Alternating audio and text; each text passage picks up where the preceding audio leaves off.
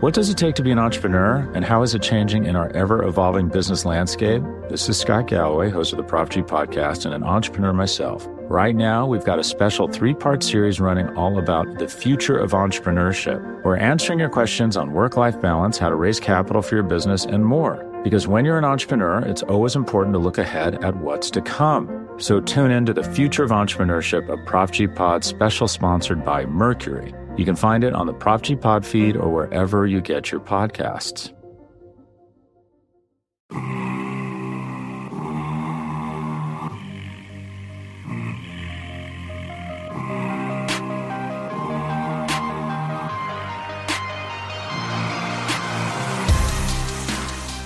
Chiefs Kingdom, welcome to the latest episode of the AP Draft Room podcast on the Arrowhead Pride Podcast Network, bringing you today more free agency breakdown, free agency review of the Chiefs. That's what we do on this show, talking draft, talking all offseason stuff. I'm Ron Cobb Jr., the usual voice of this show, but, we're going to go a little out of structure today on the show. A little throwback to the in-season pod. I'm bringing on... Yes, sir. You heard him right there. Matt Stagner, a senior writer at the site. You might have heard him recently on the Stock Exchange podcast, a fun show with Price Carter, a great writer of ours. But Stags, we're kind of back, man. How you feeling? How you doing? Doing great, man. It's back. Good to be back with a friend here. It's been a while. Yes, sir. And everybody's it's good to take a break from just scrolling Twitter, waiting to see what happens. Yeah, and I will say we're in football mode now. We've been in the pre-show, but I did have to kind of cool off from that K-State win. I'm sure plenty of people watching or plenty of people listening watch that. That was crazy. We're recording Thursday night right here, but somebody's got to carry the torch for the region after my Tigers lost and my gosh, the Jayhawks lost. Yeah, hey, we're not going to bring up the loss to a 15 seed again. Just not in the first round this time, but it's another 15 seed. We talked about it, but hey, shout out K-State, shout out the Cats. Marquise Noel is an absolute bucket. But we're talking Chiefs here today. We're talking football. We gotta disrupt this March Madness with some football talk. Got to get back into the draft, man. Free agency hits, and we do the nice weather hits. You kind of emerge from your basement, from the dark depths of just watching film nonstop. But we got to get back into it. We got to start being nerds again. That's what we do here. And yeah, we love talking draft, Stags. And I've kind of been starting with this with a lot of the co-hosts on the show.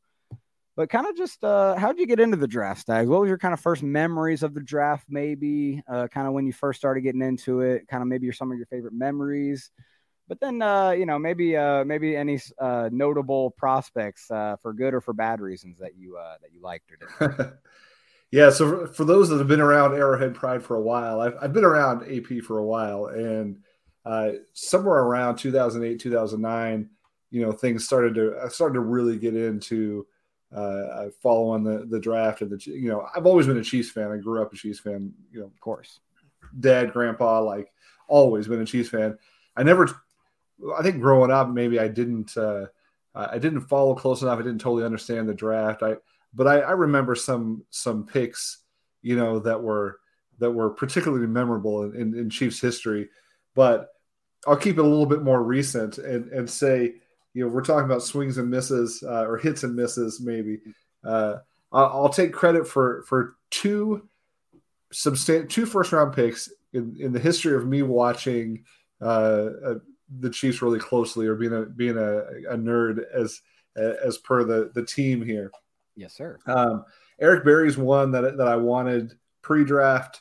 Followed that whole process and didn't think that they would take a safety that early. And I think there was even those quotes from the team and GM saying we would never take a safety that early, and then they did. So that one was cool, and that one turned out well.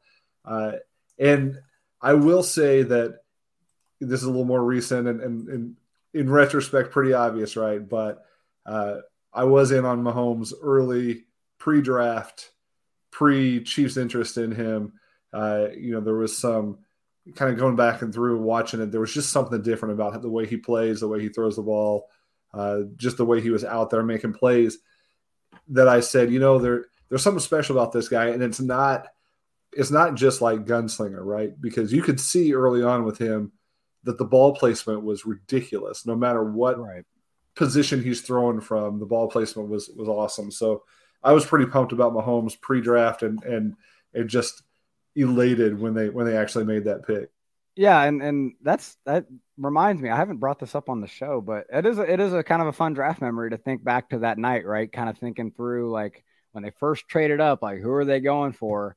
I remember telling myself, whoever they picked, I was gonna be for, right? Like that I just trusted Andy to make the right pick, obviously. But I will say, I do think I preferred Deshaun Watson before the draft. I do think I do. So I got to take the L. I got to take an L there. Stags taking the home run win. A lot of folks did, and again, right. There's way more misses than hits here. But I tell you what I thought at the time was I saw them trade up, live, and I was like, they're getting Mahomes. They're getting Mahomes. It was 100% that's who they were going to take, and then couldn't believe it when they actually did. And then I remember sitting. This is my family memory here. So my dad at the time, his health was failing, and I went and sat in the hospital with him that preseason. And when Mahomes took the field, I was like, they're going to win Super Bowls multiple because of this guy. And awesome. And my dad was like, really? You think so? And I'm like, there was just something about the fact that they were swinging for the fences, at quarterback after going safe for so many years. I felt really good about that move. Now, on the flip side, the infamous Tyson Jackson pick in that draft, everybody saw that one coming a couple years out or a couple weeks out, right? Because it was telegraphed. I really wanted them to take Aaron Curry. That was my guy that draft. I liked him too, actually. As a young draft fan, I did. I was a huge Aaron Curry guy. And that was he's an all-time draft bust, like all-timer. I was also a couple years later a big Jarrell Poe fan when the Chiefs took him. That was my guy. Did not pan out whatsoever. Nice. And then finally, in the category of players that are small but not fast enough, I was a huge Dexter McCluster guy. Even pre-draft, I thought this guy would be a fun mid-round pick for the Chiefs. They took him earlier than they should, and it didn't work out. Other than a couple of epic punt returns, it didn't work out the way that you hoped.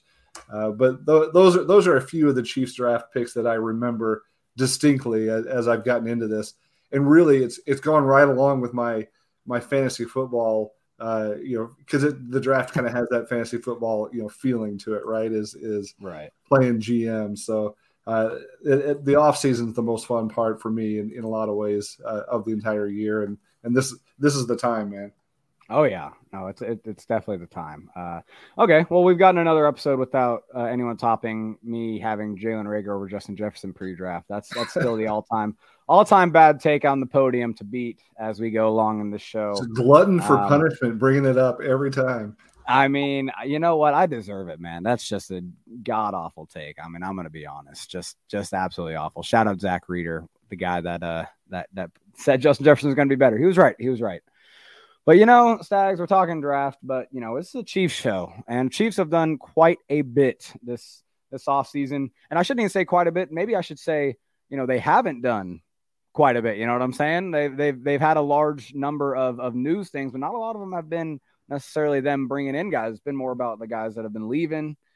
And we've talked about that last week. We did break down the Jawan Taylor and Charles Omenihu signings, and then all the guys, most of the guys that left. But Stags, you're obviously not on last show. So I don't know. How did you kind of feel about that first wave of free agency, kind of that initial wave that hit? How did you feel the Chiefs take it? How do you like these guys? What are you feeling about, kind of the Chiefs' first attack at free agency? Yeah, it's interesting. I did a piece on kind of predicting what's going to happen with all the unrestricted free agents that the Chiefs had. And I didn't intend to write it this way, but as I was going through one by one, I thought, this guy's going to get a better deal somewhere else. This guy's going to go somewhere else to get more money. And one after another, I thought all of these guys could leave. And I think I only predicted that they would re-sign two. And of course, they were two that did not re-sign. so far. I predicted they would re-sign 3. Justin Watson's still out there.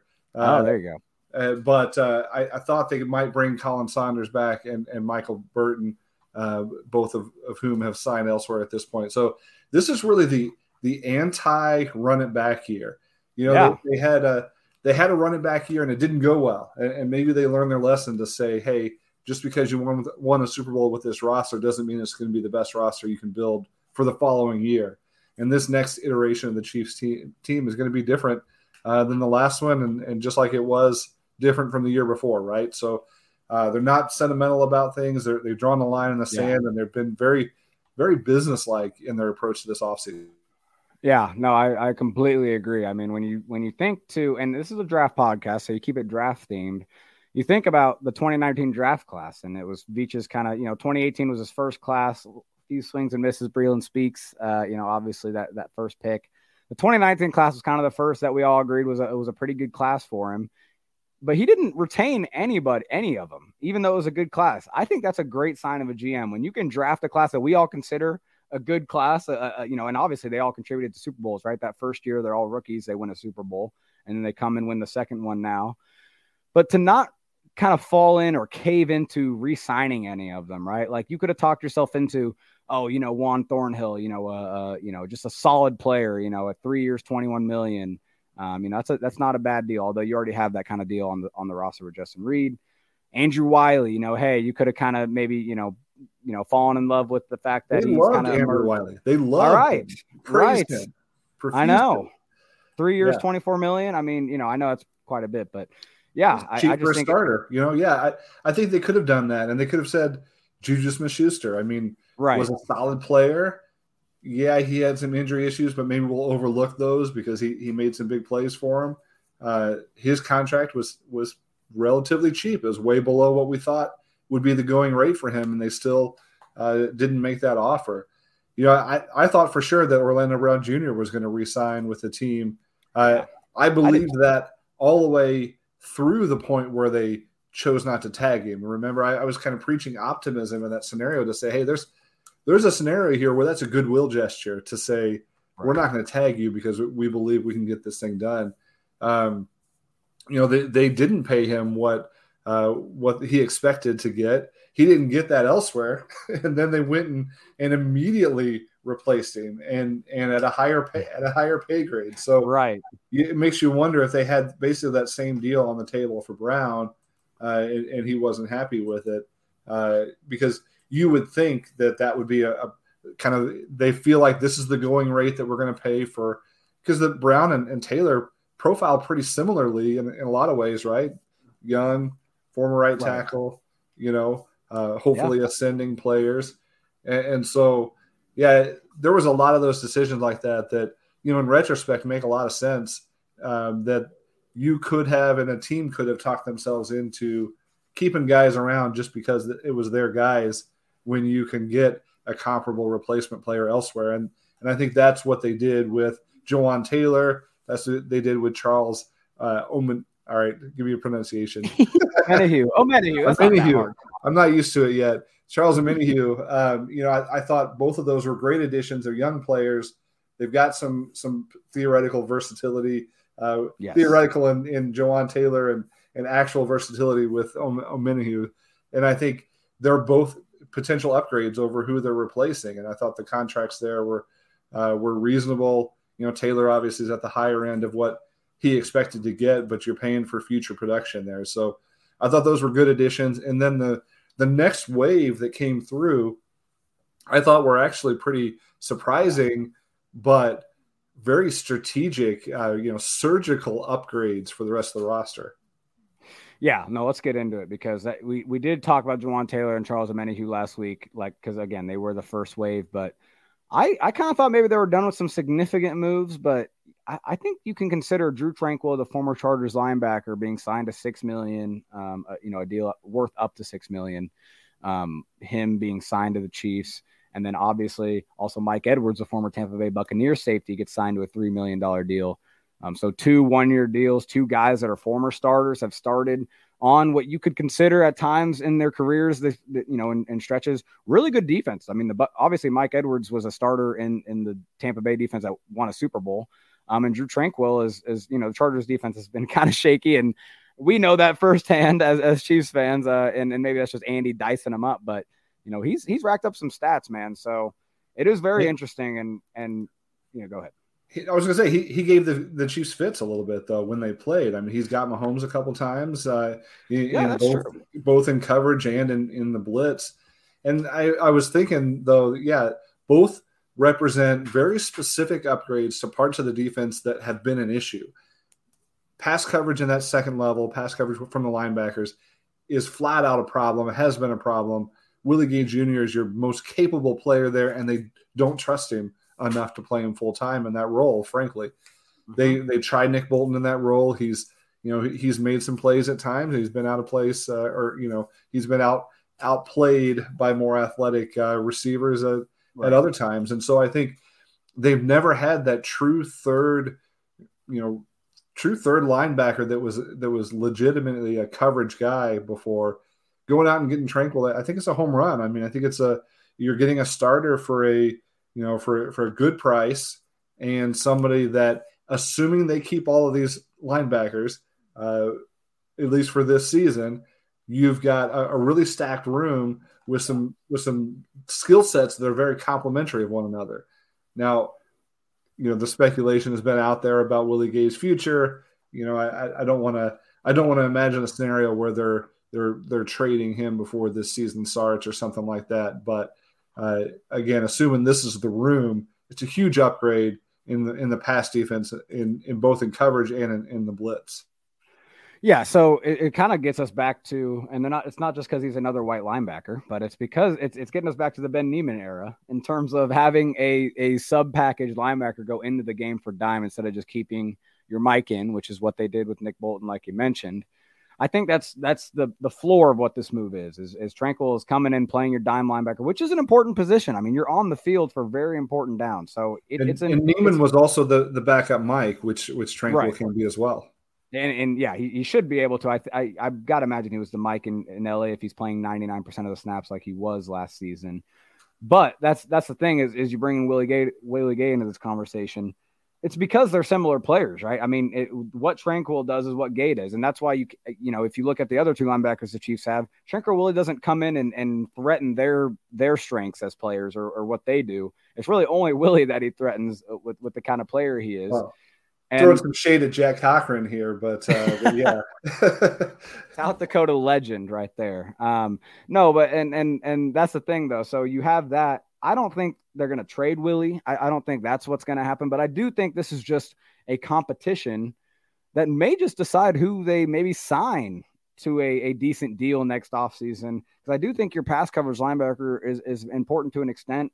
Now, you can't give them too big a deal. Linebacker is not that important of a position. And yeah. so that's the thing. Maybe there's not a long-term deal in this, but either way, I think it's just direct competition. And one of them is going to emerge and probably be a better player because of the direct competition.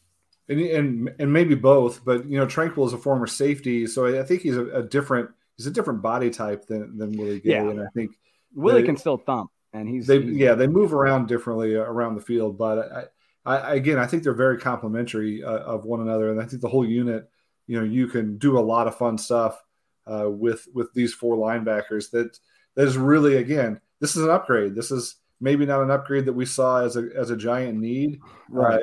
As far as the linebacker position as a whole, but I think we had just gotten to the point where we were resigned to the fact that the Chiefs just don't have good coverage linebackers. Like there hasn't been a good coverage linebacker since Derek Johnson, Donnie Edwards. Like it's just not been a position that they've really been great at over the last few years. And I didn't think that they were going to add another one, but I'm glad they did.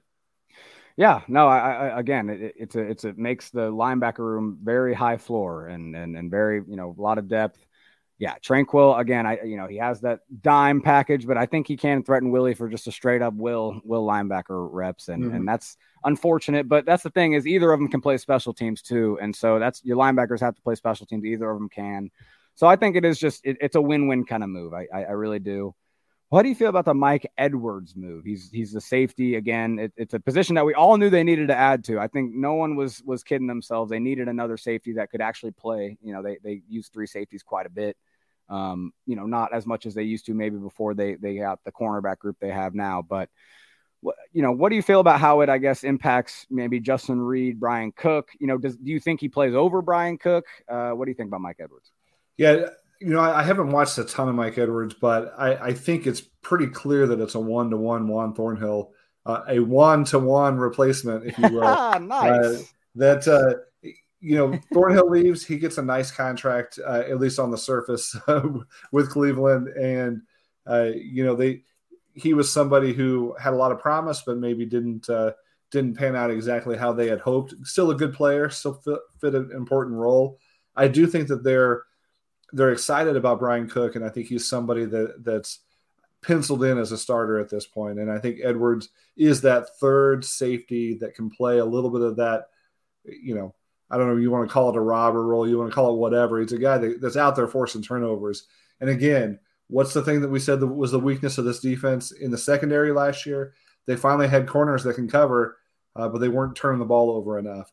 And so what do? You bring in the guy that has the most pick sixes in the NFL over the last 3 years. So nice. It works out.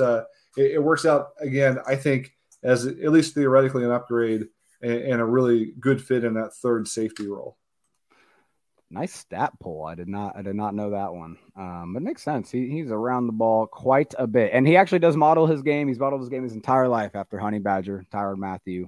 And honestly, when you watch him, it is kind of, he has that, you know, quick reaction to get downhill. You know, he kind of, you know, he flies to the run game even though he's small. That's the thing though, is I've kind of thought about this in terms of how it impacts Justin Reid. When you think about how the defense was formed last year, Juan Thornhill was the primary deep safety when the 2 safeties rotated, one down, one up. But Justin Reid was kind of always a free safety in his career before he came to Kansas City.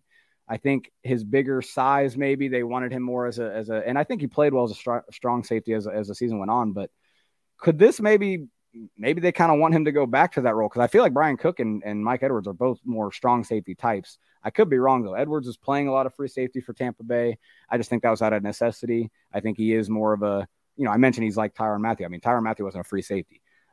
So I do think it's kind of interesting in that way, because, you know, I think Justin Reid, you know, he was pretty good on tight ends last year. He was good at coming up into the box towards the end of the year. I think I had some concerns with him as the season was kind of first going. But towards the end, he definitely stepped up as a guy filling in, coming down and stuff. So I don't know. Any thoughts on that? Yeah, just I think the goal is for them all to be able to play all the positions, right? The goal of this defense is to be unpredictable and multiple and all of that stuff. And I think, you know, this gives them options. I don't think by any means do we have to slot any one of them as a free safety, strong safety, you know, left side cornerback, right side cornerback. They're just going to be able to mix and match. And you know, I really hope that they extend L'Jarius Sneed, and then you end up with this kind of conglomerate of a defense that can do a lot of different things and force a lot of turnovers and make some big plays. I think that's a very good thing. Yeah, no, you mentioned turnovers. Yeah, I mean, the safety position was definitely not doing that as much as it could last year. As much as we're used to, right, with Tyrann Mathieu, you know, for a few years. So definitely good to have maybe a Tyrann Mathieu light in the mix, and Mike Edwards. All right, well, you know, those are the 2 external signings, right? You know, some fun names, but the re-signings are maybe not as fun of re-signings. They're just kind of, you know, maybe a little stale in terms of bringing Derek Nottie and Nick Allegretti back.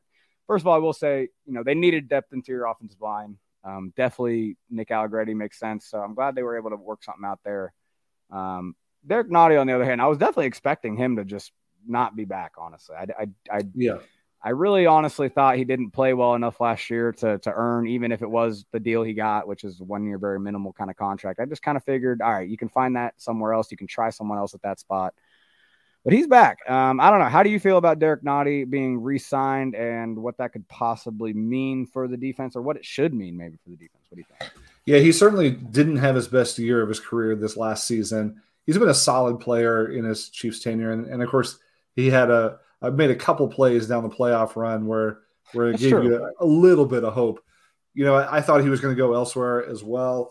But clearly didn't see a market, came back on a cheap 1-year contract. And really, there's no such thing as a bad 1-year contract. I know others have said that. There's definitely no such thing as a bad, right, vested salary benefit minimum, veteran minimum contract.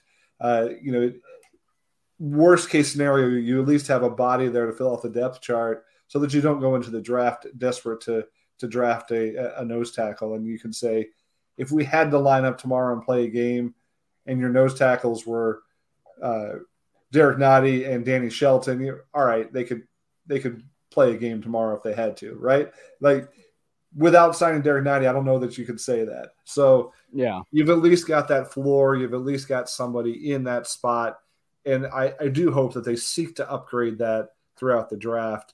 But at least for now, having him there is fine. Nick Allegretti, I think, is another guy we thought would get paid elsewhere. He could be a starter somewhere. But very happily surprised to see him back.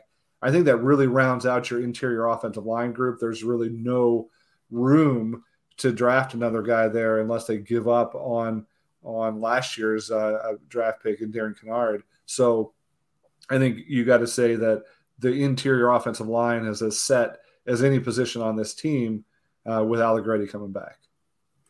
Well, you talk about, getting that nose tackle, so you're kind of short up before the draft. You don't necessarily need one. And I think I know the answer to this, but do you have that feeling about the receiver room? And that's where we can kind of talk about the receivers, because that's the one position right now where it's like we're just kind of all sitting around waiting for them to make some sort of move, some sort of addition. There's so many names being floated out there, and we're kind of down to only a few of them now because it's been a long process where people are getting picked off. So I don't know. What do you feel about, first of all, the two names that are left, right, are Odell Beckham Jr., obviously, and DeAndre Hopkins, in a trade. With the depth chart as it is right now, which is Kadarius Toney, Marquez Valdes-Scantling, Sky Moore, and then a combination of something called a Ty Freifogel, Justin Ross, John Ross, Amir Smith-Marset, and Cornell Powell. Man, you're just making stuff up now. There's not really somebody named Freifogel. You caught me. I was a made-up name. No, it actually wasn't. That is a real person, everybody.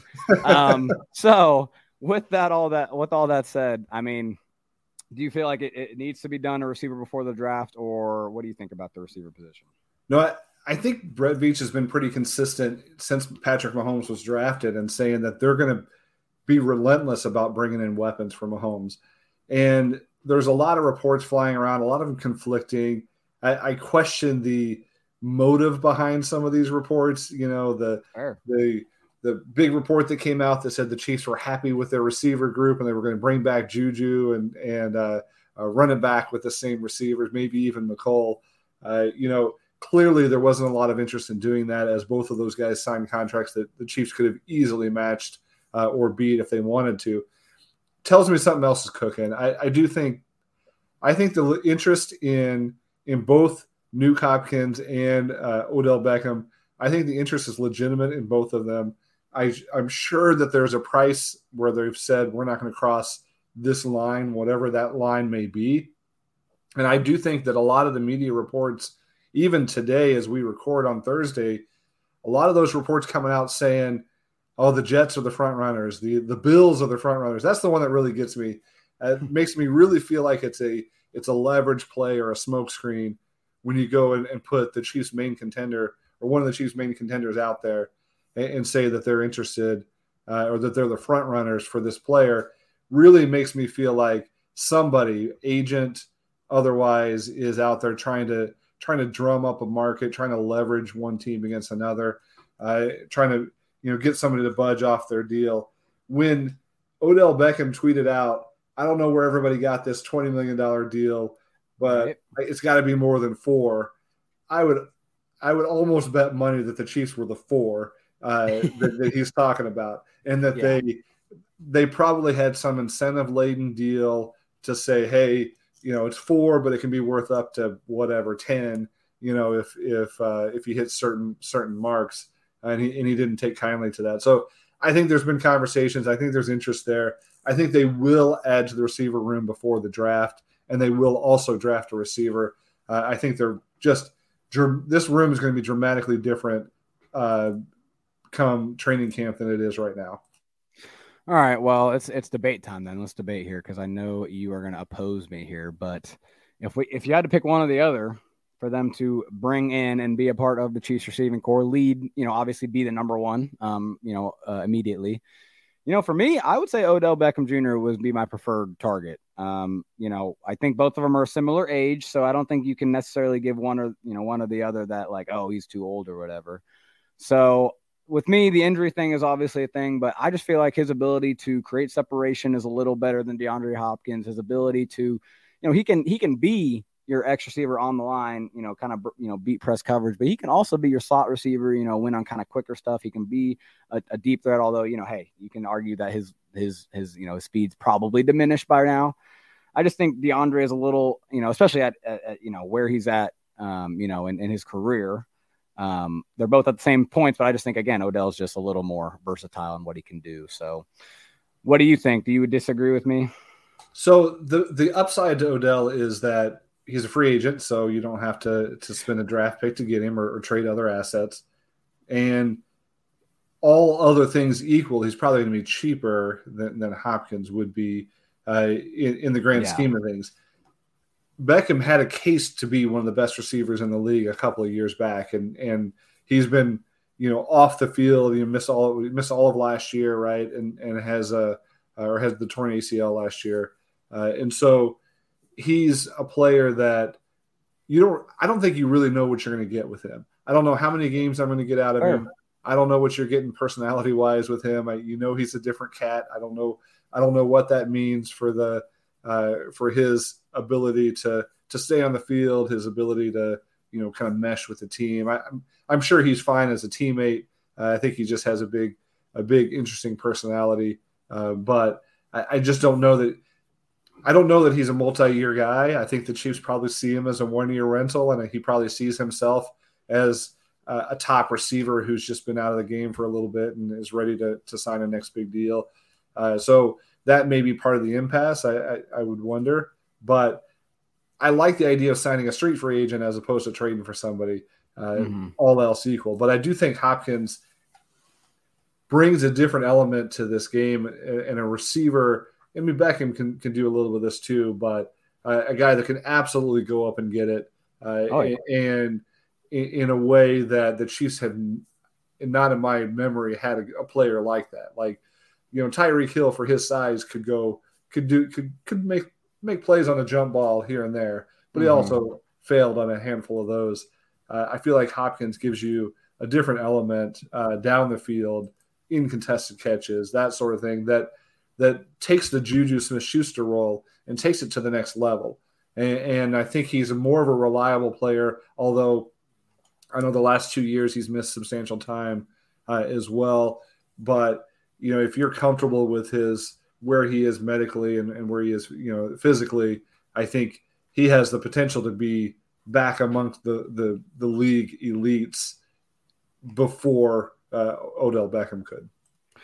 Yeah, hey, that's the thing. I mean, you're not going to go wrong with taking a swing on either of them. They're both great receivers. The thing is, if you do want to believe the reports that have come out today, it sounds like actually, Aaron Wilson straight up tweeted that the Chiefs were never truly in on DeAndre Hopkins. But again, we've seen a lot. We've seen a lot of different reports conflicting. Obviously, Odell Beckham. It sounds like the Jets are kind of closing on a deal with him potentially. Again, we've heard some things like that before. So if we live in a world where neither of them become Chiefs in a sad kind of, not as fun world, are there any names out there that would interest you? I besides re-signing Justin Watson, we haven't talked about that yet, but I do think, that's kind of an easy move. Right. I think it's an easy move. So I don't know. Is there anyone else out there that just maybe piques your interest just a little bit?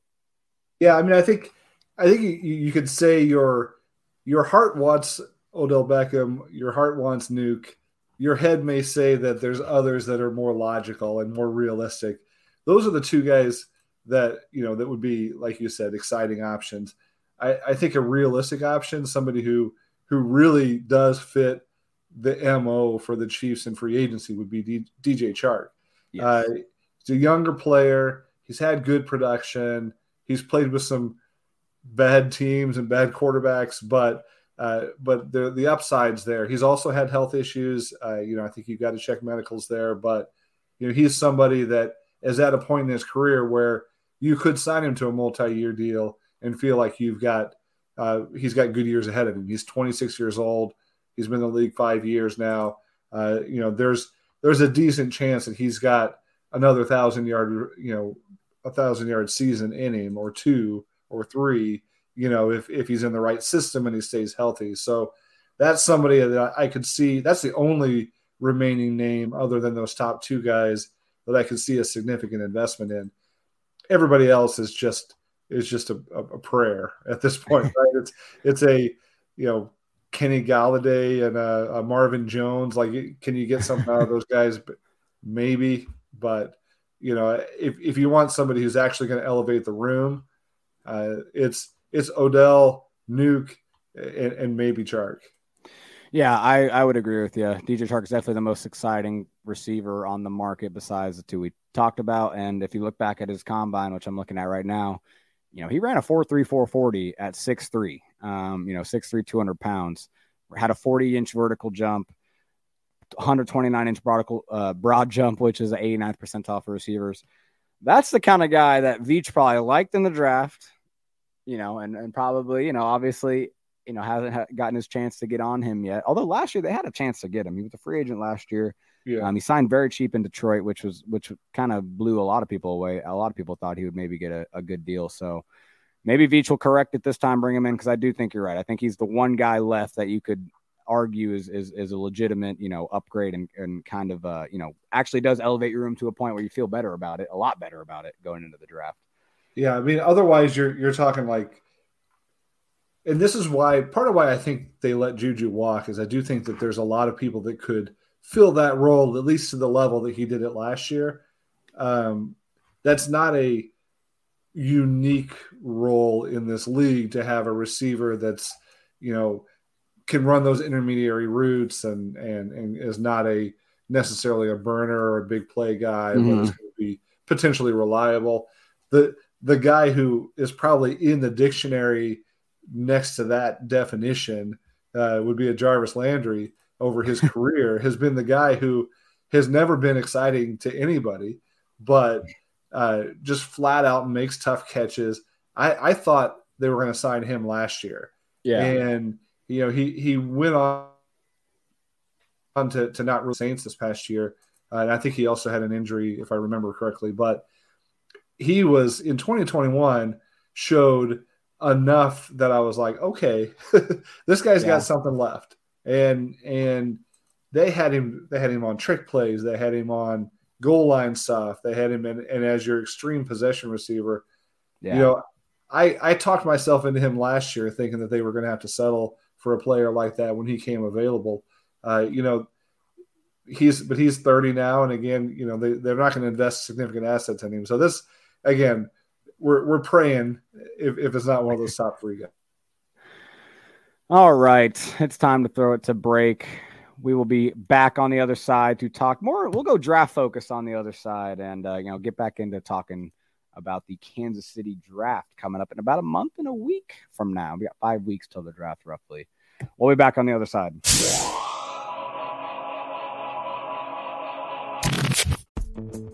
Vacations can be tricky. You already know how to book flights and hotels, but now the only thing you're missing is, the actual travel experience. Because is it really a vacation if you're just sitting around like you would at home? You need a tool to get the most out of your time away. That's where Viator steps in. You can book guided tours, activities, excursions, and more in one place to make your trip truly unforgettable. Viator has over 300,000 travel experiences to choose from. Everything from simple tours to extreme adventures and all the niche, interesting stuff in between. So you can plan something that everyone you're traveling with will enjoy. Real traveler reviews give the inside scoop from people who already been on the experiences you're considering, so you can plan with confidence. Free cancellation helps you plan for the unexpected. And 24/7 customer support means you can travel worry-free. Download the Viator app now and use code Viator10 for 10% off your first booking in the app. Find travel experiences for you. Do more with Viator. What does it take to be an entrepreneur, and how is it changing in our ever-evolving business landscape? This is Scott Galloway, host of the Prop G podcast and an entrepreneur myself. Right now, we've got a special 3-part series running all about the future of entrepreneurship. We're answering your questions on work-life balance, how to raise capital for your business, and more. Because when you're an entrepreneur, it's always important to look ahead at what's to come. So tune in to the Future of Entrepreneurship, a Prop G pod special sponsored by Mercury. You can find it on the Prop G pod feed or wherever you get your podcasts.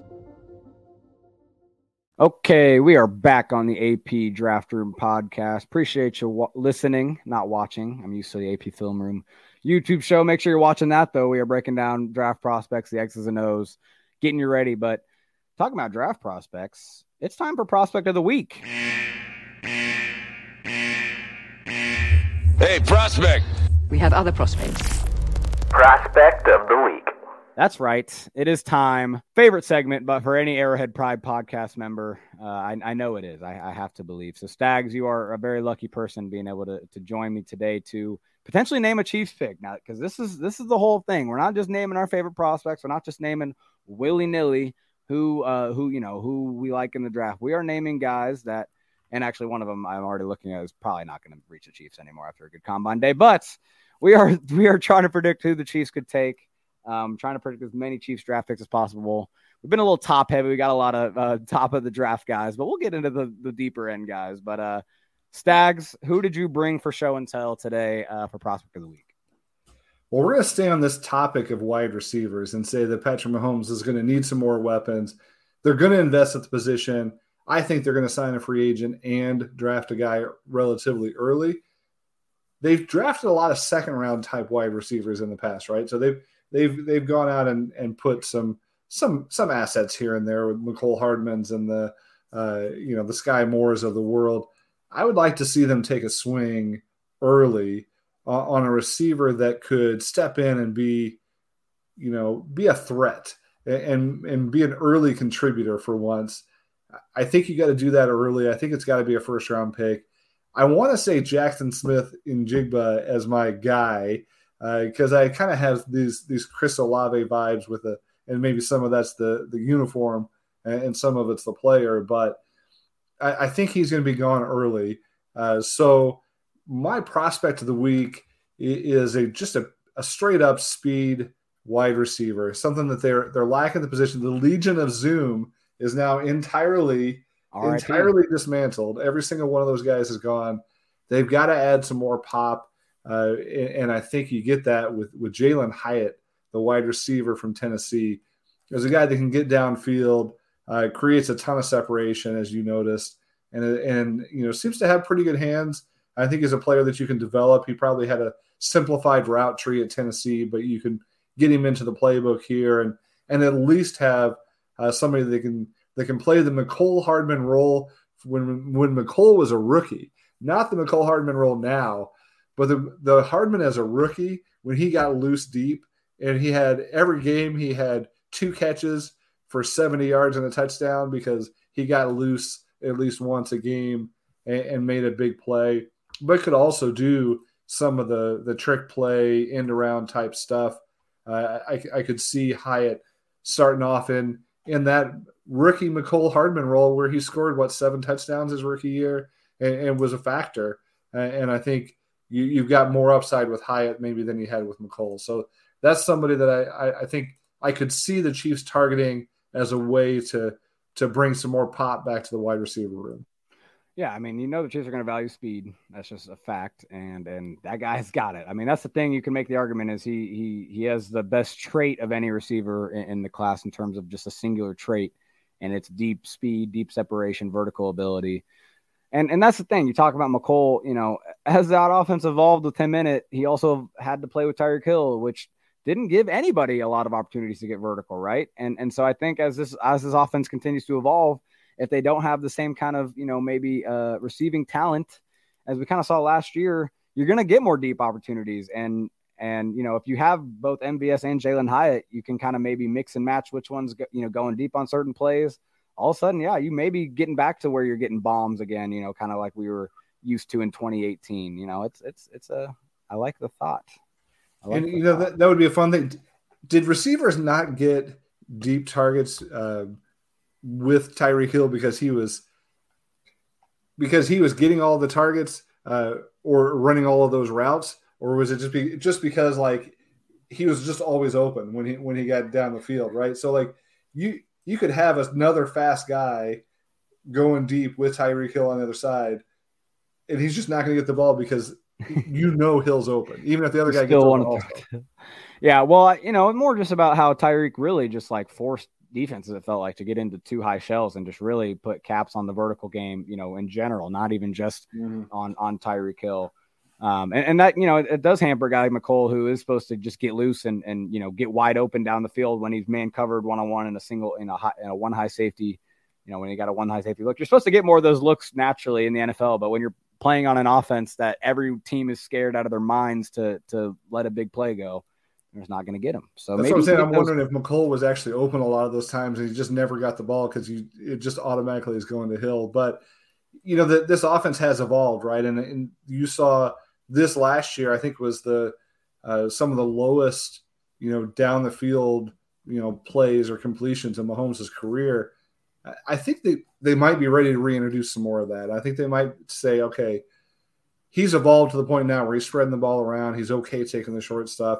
Maybe defenses aren't as worried. Again, they don't have any one singular threat like they had at Tyreek Hill.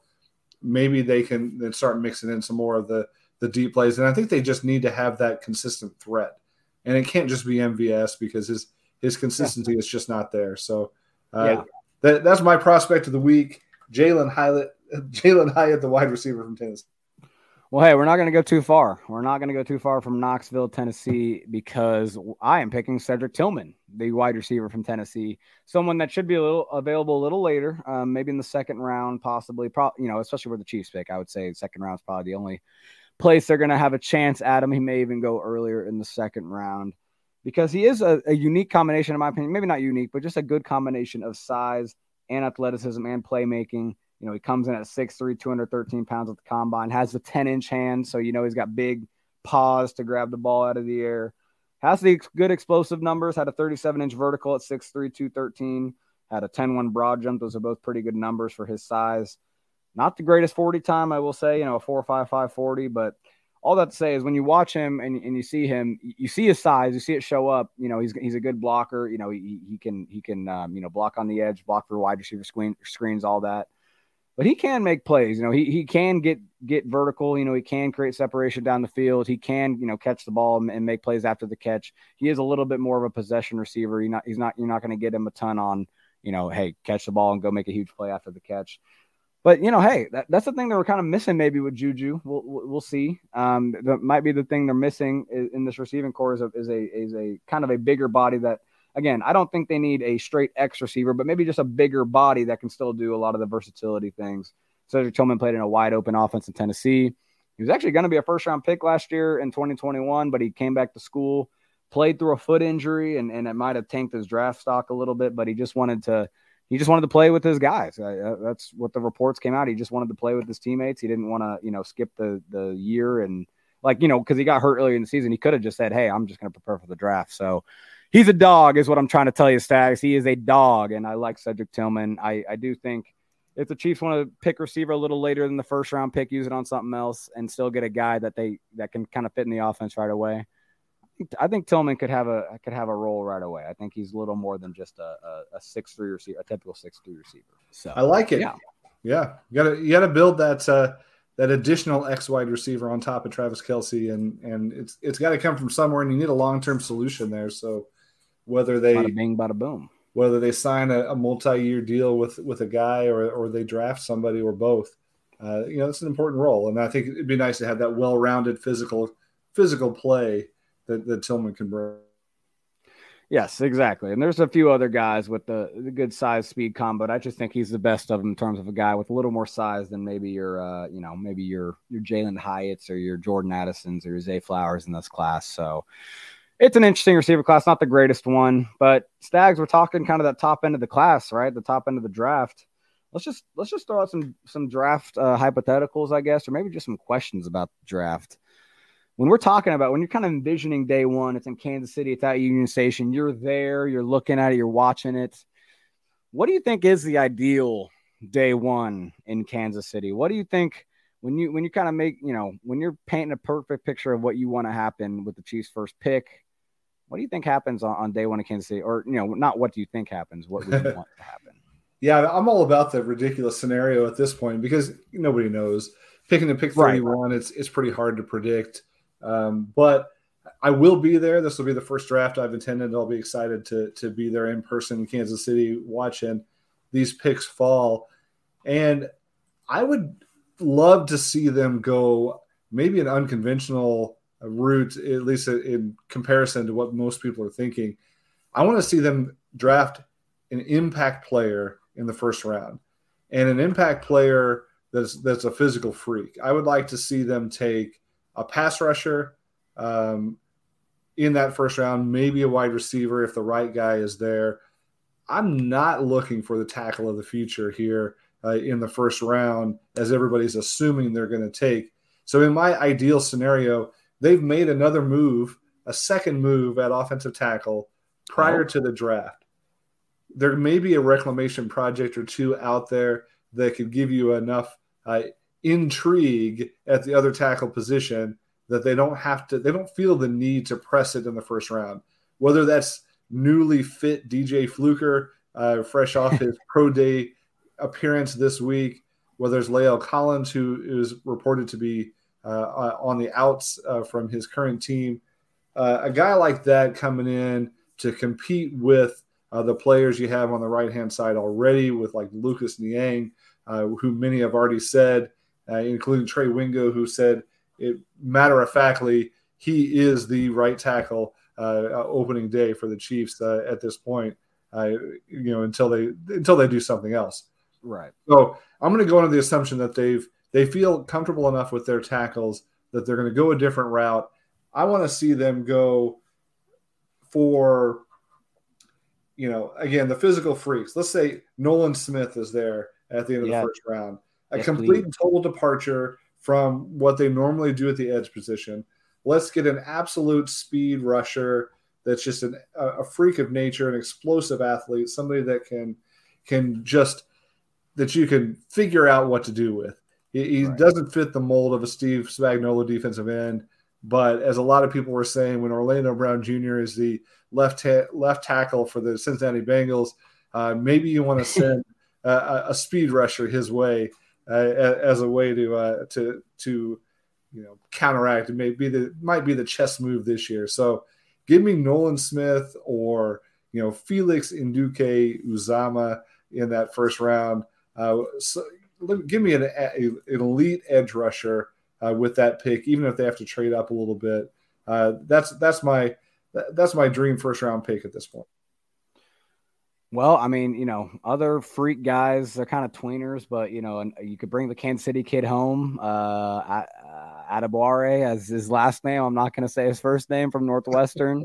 Kalijah Kancey is another freak defense. Although he's going to be kind of a tough fit with the Chiefs with Chris Jones already as a 3 tech. But yeah, no, I think you have some options. Derek Hall, I really like as a kind of a freaky kind of edge rushing type. Hey, he has the body type too that Spagnuolo will sign. He does, yeah. So. He seems like the most obvious fit at edge to me. Probably, Derek Hall feels like that guy. That's why I'm saying this is my unrealistic scenario where I'm throwing Spagnuolo's tendencies out the window and going for the athletic freak. I was a big fan of some of the speed rushers that we always just see the Chiefs just not even in the ballpark with.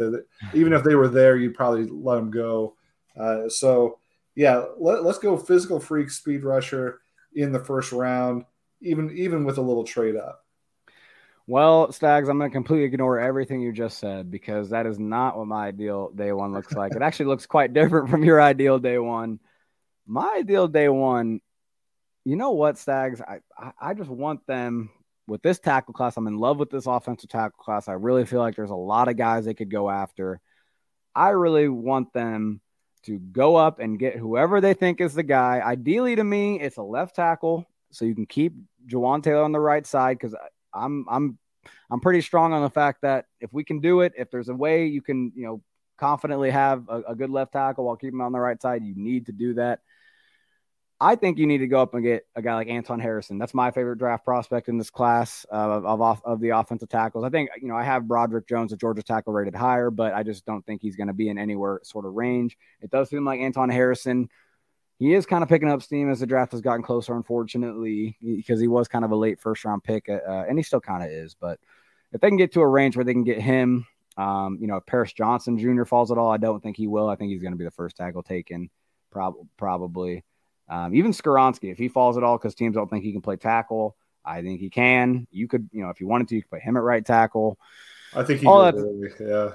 Yeah. So all that to say, though, is I like this tackle class. I think it's a chance to solidify the offensive line for the foreseeable future, both your tackle spots, because I don't like having either or tackle spot and not a firm position. I like having two good answers.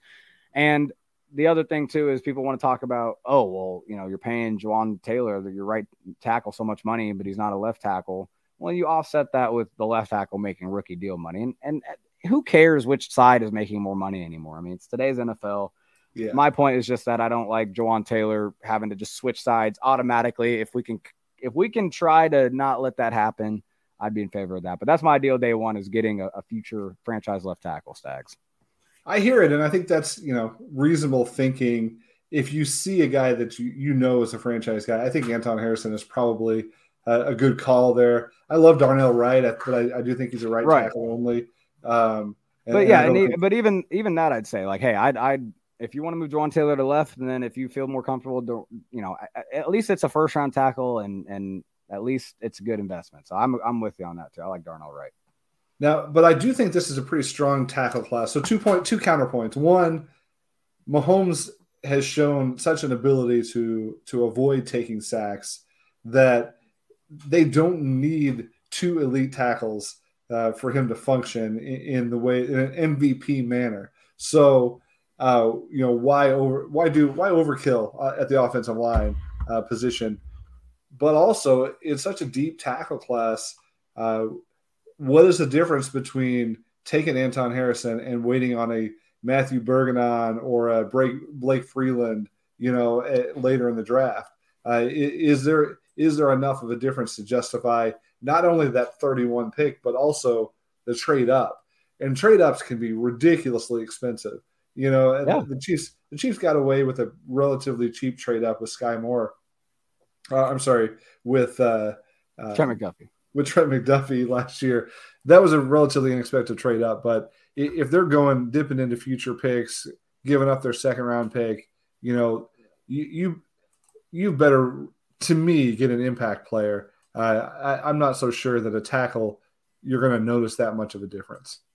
That's a very fair point. We've seen Mahomes just win a Super Bowl with Andrew Wiley, which, hey, Wiley's a really good player, but again, not an elite tackle, not someone you'd take in a first round, second round in an NFL draft.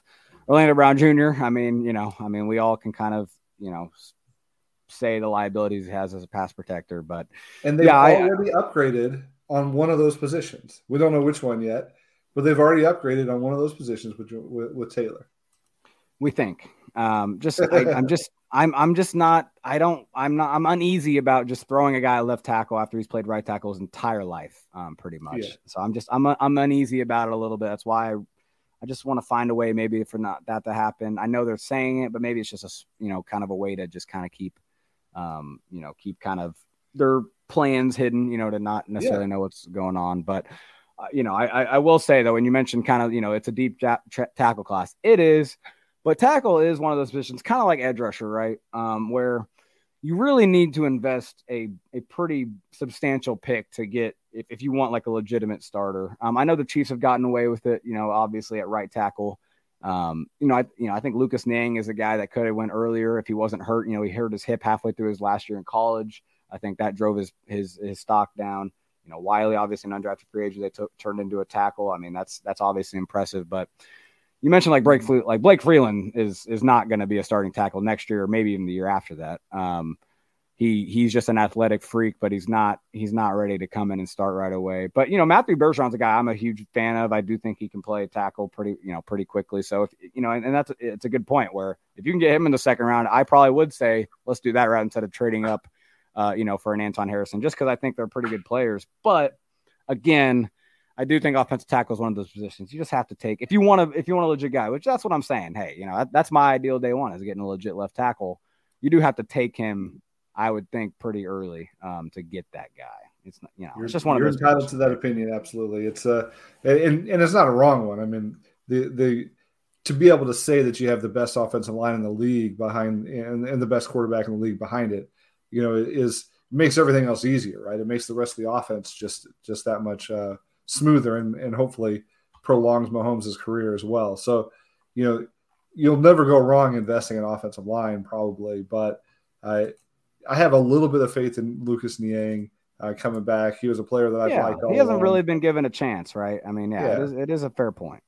Yeah, so I think in theory, Niang could be better than Wiley, and Taylor could be better than Brown, or at least comparable, out of the gate if that goes well. But yeah, we'll see. I mean, I think conventional wisdom is probably that you're closer to accurate on what the Chiefs would actually do this year. They probably will invest in the offensive tackle position as opposed to taking a swing on an athletic edge rusher early. But hey, that's why this is not prediction time. This is what we want to see. Well, okay. So yeah, we're talking about trade ups, right? We're talking about moving draft capital to go up and get guys. They have 10 picks. I mean, are they making all 10 picks, Stags? Do you think they end up with 10 draft picks, or how aggressive do you see them being? I mean, could they kind of shed quite a bit and only come home with 4 or 5 guys? I mean, what do you think? And is there any benefit or is there any disadvantage you see to, having a lot of guys in the draft after 2 drafts of pretty solid guys? Or, what do you think about how they can attack this year's draft with the draft capital they have? Yeah, I don't think there's any way they're making 10 picks. They're probably not making 4 either. It's going to be somewhere in between those. That's the right. That's the high end, the low end. I think that there's a good case to be made that they've built a solid enough foundation with this roster with 2 stellar draft classes back to back, right? In order to say, hey, there's enough of a foundation here that they can go out and take some swings, and they can take some swings on quality over quantity, and say, hey, if you come out of this class with 7 players, but 3 of those are impact playmakers. You got an impact wide receiver, you got an impact edge rusher, you got the future solidified at tackle, whatever the position is. And you can say you've got, it takes a little extra draft capital to get there. If they dip into next year's draft capital, I'm going to be pretty comfortable with all of that. So yeah, I think 7 is probably the magic number. I can't imagine Veach getting through this draft without trading up. Yeah, right. It's gonna and it's probably gonna be, if it's not day one, with that second round pick. He loves that hot zone. He always talks about it, that kind of 30 through 50 or 60, where he feels like there's a lot of names he can go for. He's always talked about that. But yeah, I definitely wouldn't mind tapping into future draft capital again if you're finding, if you feel like you're finding guys that are going to be long-term players for you. And hey, the next year's draft isn't in Kansas City. This year's draft is. So if that means moving up day one, you got to use next year's, some picks next year to make a splash on day one. I'm just saying, appease the fans, Clark Hunt, or appease the fans, Brett Veach. Are going to be a lot of us, hopefully not freezing our butts off, but potentially with Kansas City weather, hopefully not. But we got to hope that they're not making any decisions based on Clark Hunt saying, I want you to make this pick, or the fans being there in Kansas City. But it's going to be a heck of a lot more fun if they make at least one pick while I'm there watching the draft than if they punt to the second round by trading down or trading that first round pick for a player like they've done basically every year of the Brett Veach era. So I think this is a good year for them where the draft lines up with their needs pretty well. And they can take some swings, and they can take some swings on some other positions maybe that are surprising. So I wouldn't rule out an athletic tight end, right. in the early to mid rounds. I think there's some stuff that they could do for future replacements for impact players. I think it's going to be an exciting draft. Yes, sir. Well, Stags, I had a good time on today's show. Broke down the draft. I hope everyone everyone listened. just make sure you plug the people on where they can find you on Twitter, and maybe just I don't know, if maybe plug your any pieces you have out right now, pieces you may be looking at in the future. What do you got for the people? Well, I appreciate being here and everybody taking their time to listen. Of course, it feels like a reunion after the podcast that we do during the regular season. When the regular season ends, the playoffs end. I don't get to talk to Ron as much every week, so it's been fun to be here.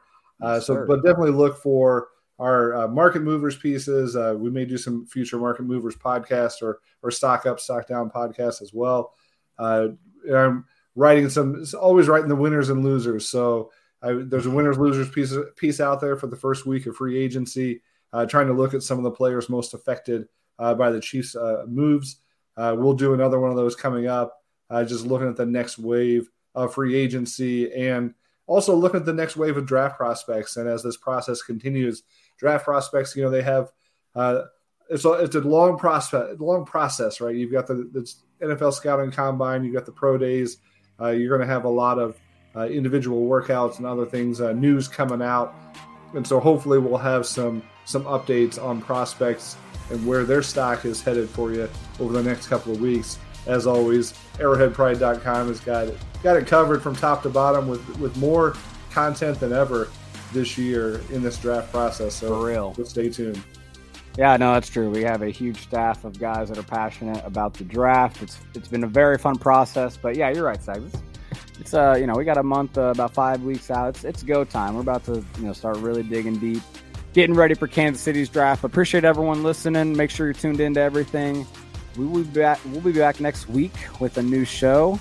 In the meantime, have a good time.